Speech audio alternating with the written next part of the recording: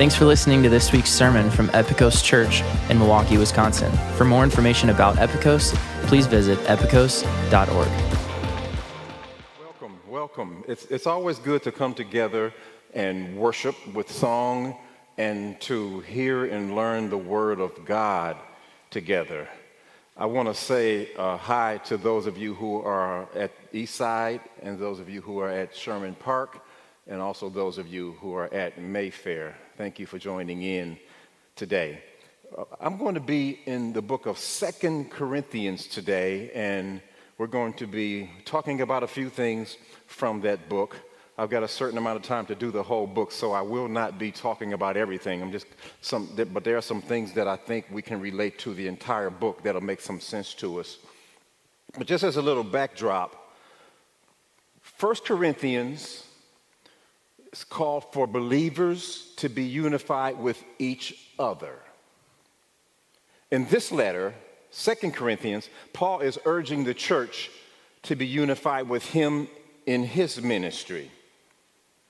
But opponents of Paul were spreading lies about him and the doctrine that he teaches, and they were mixing up the Corinthians. And Paul could see that the Corinthians were all over the place in what they believed and following all kinds of false teaching.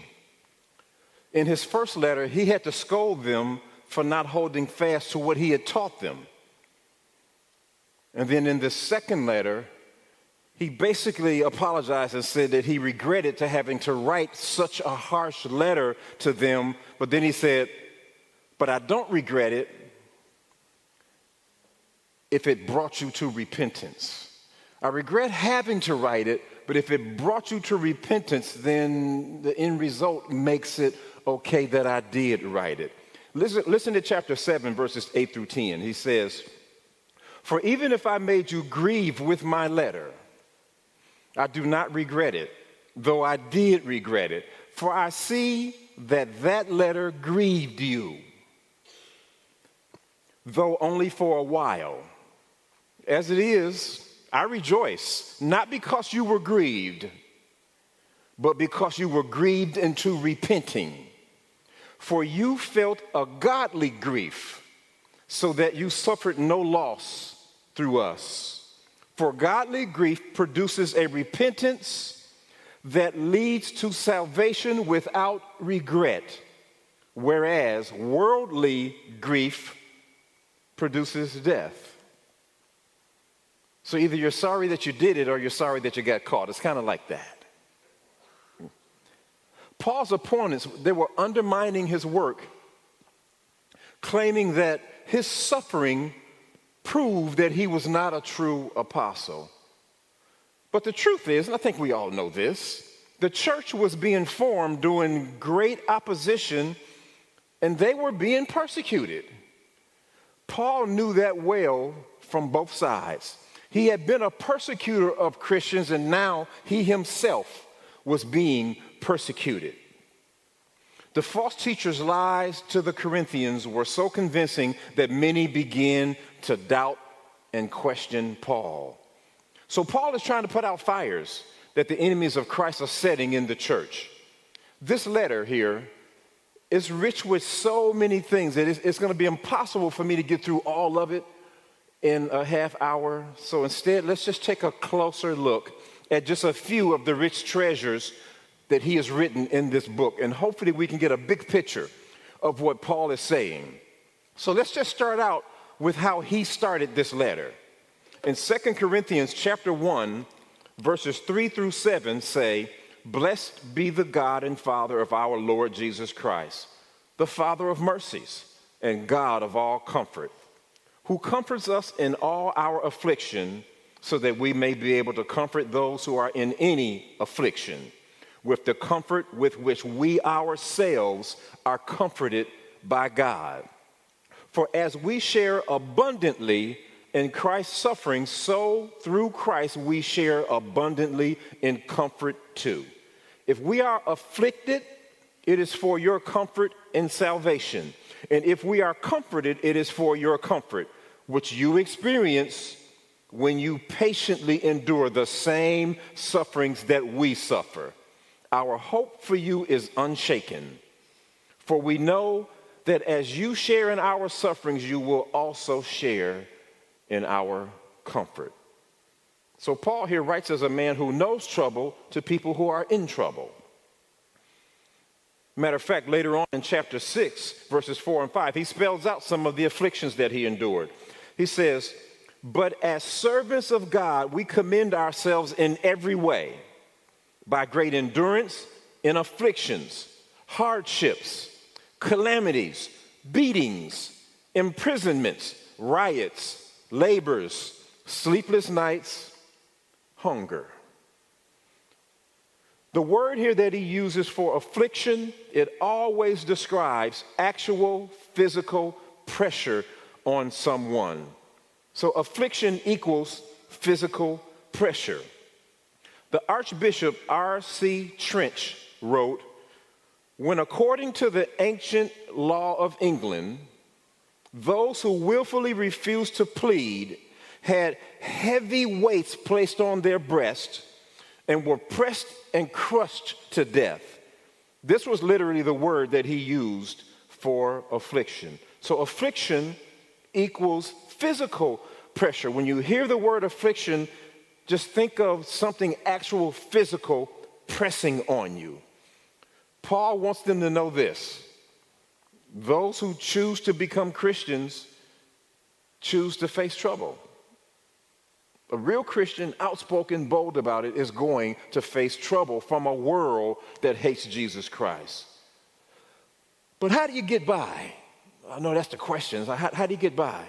Well, the answer to this suffering is endurance. Endurance equals triumph. You know, all these words have meanings that can help us to understand them and maybe help us to be stronger as we stand in this world that hates us the same way they hate Jesus. This word does not mean grim, bleak acceptance of trouble. It's like, okay, I guess I gotta go through it. It's not that. It means triumph. It describes the spirit that not only accepts suffering, but triumphs over it. You know, the devil loves to break us and leave us helpless and defeated, like he tried with Job. But the comfort that God gives us comes with bravery. Comfort equals bravery. The word means brave. That's what it means. Christian comfort is the comfort that brings courage, and it equips you to cope with all that life can do to us. It is a sharing in the suffering of Christ. It's bravery to endure, because to suffer for Christ is a privilege. This is what Polycarp was one of the first martyrs who had his life taken away from him for standing up for Jesus. This is what he said when they tied him to a stake, ready to burn him alive. This is what he said: "I thank you that you have judged me worthy of this hour." No fear, bravery, knowing that he had the comfort of God at his side. That's bravery under the heaviest affliction. You know, God gives you the bravery when you need it. There was this time when I had any of you remember, most of you are young, but any of you remember this exercise, this fitness place called Vic Tanny? You do?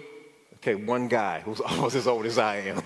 Just one guy. Anyway, I had a membership there. When I was a firefighter, on my off days, I would go and I would work out. And after I worked out for 2-3 hours, I would then go to the Olympic-sized pool and I would swim.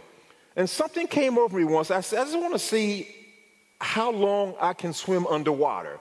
So this Olympic-sized pool, I got to where I could swim underwater all the way down and all the way back, and then halfway down before I had to come up for air. And I felt good about it, but I didn't see any reason for it except for it was just helping my lungs to be strong. Well, one night we got a call: house fire, children trapped. Oh, Lord. I hated that because I had children, and I hated for anything bad to happen to children. So when we pull up, we were assured that there were children trapped in this building because the parents came running to us. Our children are in there. I should go save them, please. So we went in 2 by 2. Me and the captain went one way, and the other 2 firefighters went the other way. And children like to either hide in closets or under clothes, thinking that that's going to save them from the fire, but really it's the smoke that gets you. And so we went into this room. It was full of clothes, and we were just looking and looking and looking and looking and searching under the bed and here and there. And there came a time when my air ran out. I couldn't breathe. So I could have panicked, but I was able to stay calm, and I went to the captain. I was saying no air.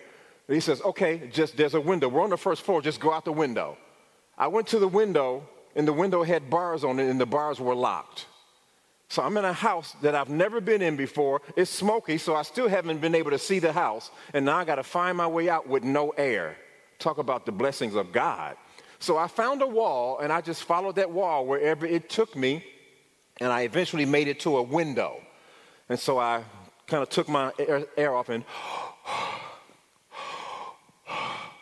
put it back on so I could go and find the door. And then I said, wait a minute, there's a window right here. Why would I go and try to find a door? So I kind of slid myself out the window, fell on my air cylinder that I had taken off so that I could get out of the window, and I got a pinched nerve in my hip for it, but that's another story. The point that I'm making here is that he gave me the braveness and the calmness when I needed it the most. What we see is that through everything Paul suffered, he had an unshakable confidence in God. He knew now, beyond any arguments, what he could do for him. If God could bring him through that, everything he had already gone through, he could bring him through anything. Let me let you know this too. God will walk with you and comfort you and give you the bravery you need to face the trials that may come your way. Always believe that. So we can see that God is the God of all comfort. No matter what you're facing, he is there to comfort you, to strengthen you through the trial, to give you bravery to face it. Paul, who went through terrible sufferings, this is an Apostle Paul, is telling you that God is there with you through it all.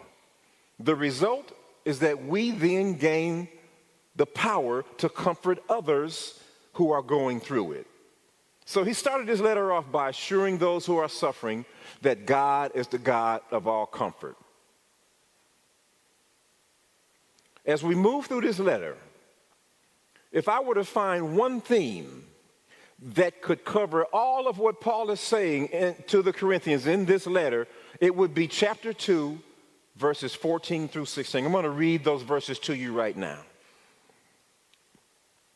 But thanks be to God, who in Christ always leads us in triumphal procession and through us spreads the fragrance of the knowledge of him everywhere. For we are the aroma of Christ to God among those who are being saved and among those who are perishing. To one, a fragrance from death to death. To the other, a fragrance from life to life.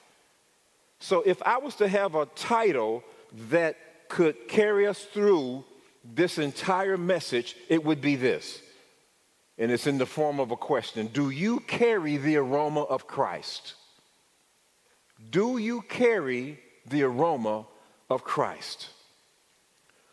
You know, there was a time at Sherman Park when some of the ladies were there on Thursday night because they would go on Thursday nights to clean the church up.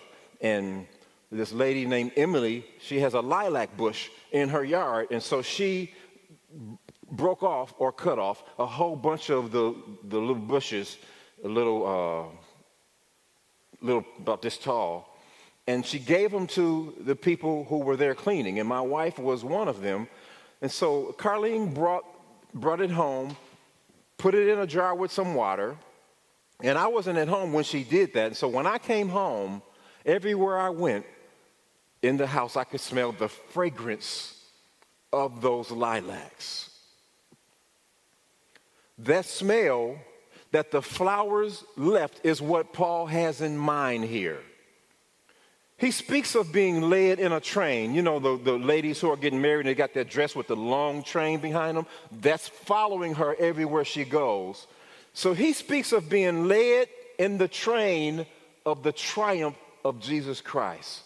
And then he goes on to speak of being the sweet scent of Christ to men and to women. He says, to some the perfume of death, and to others the perfume of life. Well, here's what he was thinking about when he was saying that. The Roman triumph.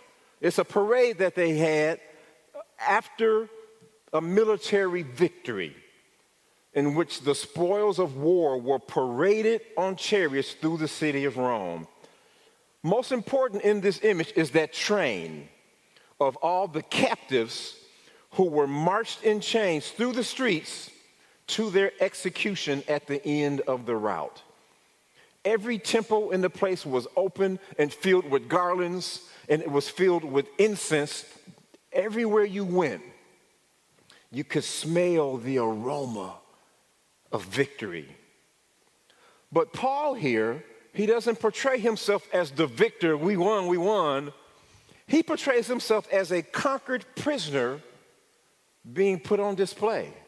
He was previously God's enemy, but is now defeated and being led to death in a display that reveals the majesty and power of God and effectively proclaims the gospel.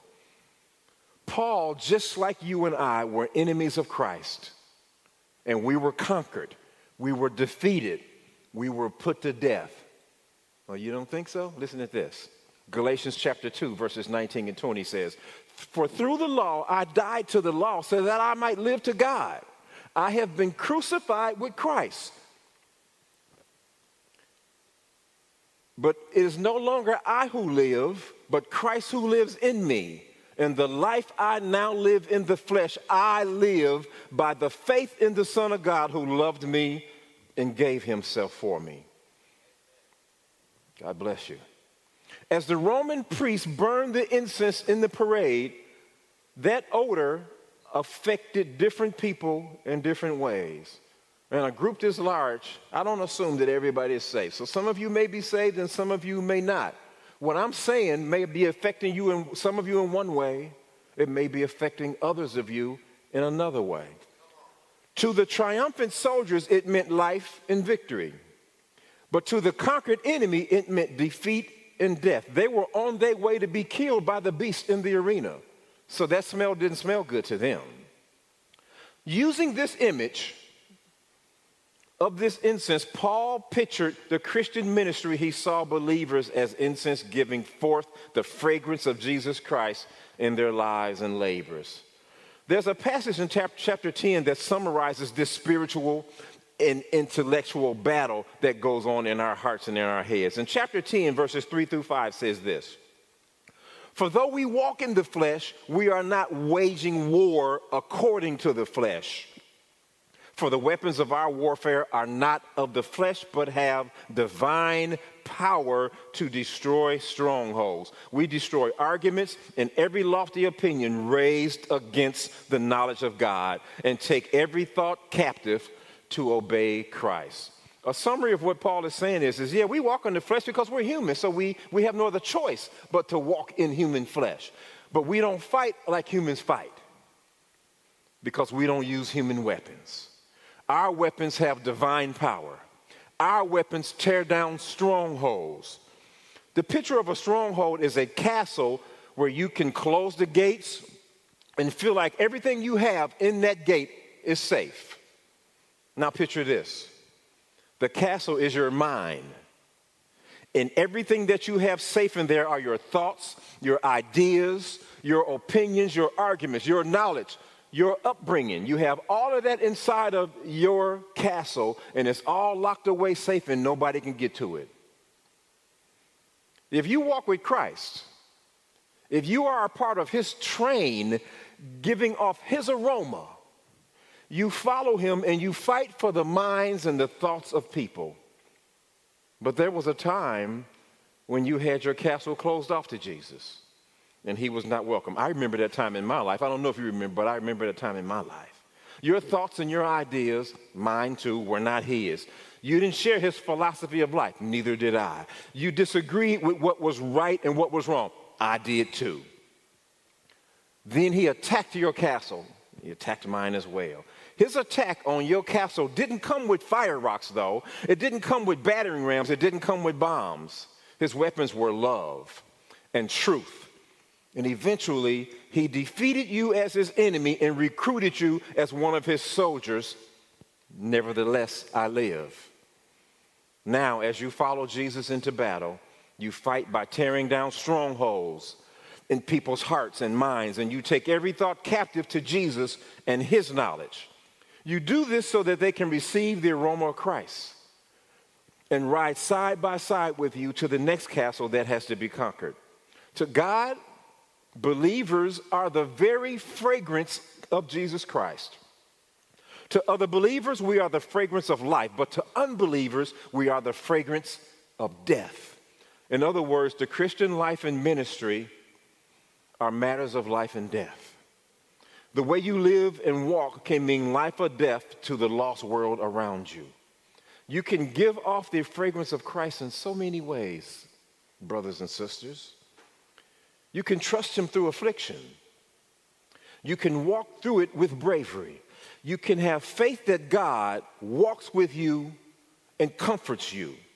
When people see you standing like that, they will sense, smell that Jesus guides your every move. As Paul moves through this letter, we see that there is even an aroma you can have when it comes to giving. What you want to understand about giving is that it's the heart's attitude you have while you're giving that matters. 2 Corinthians chapter 9, verses 6 through 9 say this. The point is this: whoever sows sparingly will also reap sparingly, and whoever sows bountifully will also reap bountifully. Each one must give as he has decided in his heart, not reluctantly or under compulsion, for God loves a cheerful giver. And God is able to make all grace abound to you, so that having all sufficiency in all things at all times, you may abound in every good work. As it is written, he has distributed freely. He has given to the poor. His righteousness endures forever. In all of chapters 8 and 9, where Paul talks about giving, the word grace is mentioned 10 times. The meanings differ slightly in all these words, but here Paul is talking about human generosity. Paul knows that this is given by God, and so when people are spontaneously generous to others, Paul sees that as evidence that God is working through them. I've known a few people in my life who would literally take the clothes off of their back and give it to somebody without a second thought. Carlene's mom was one of them. I've never seen more genuine giving and generosity.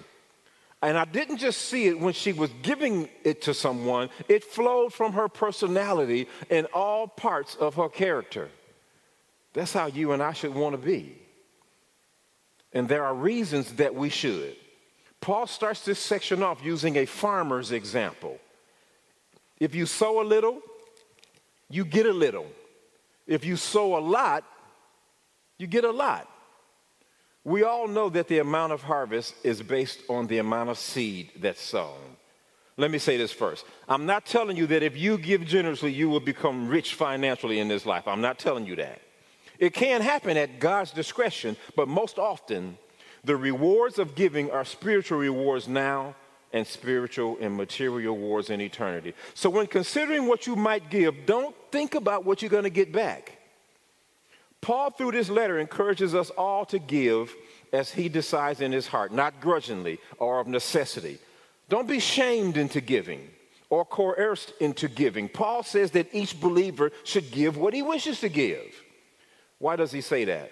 Because God loves a cheerful giver. So you and I, as believers, should shape our hearts to give unreservedly and cheerfully. Now, it is often taught from this passage that people must give until it hurts and then give some more.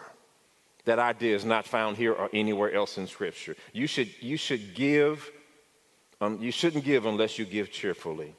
As Pastor Frank said, if it's not from your heart, keep it. When considering what to give, there are things to remember. God is the one who supplies the seed to the sower and bread for food. He will supply and multiply your seed for sowing and increase the harvest of your righteousness.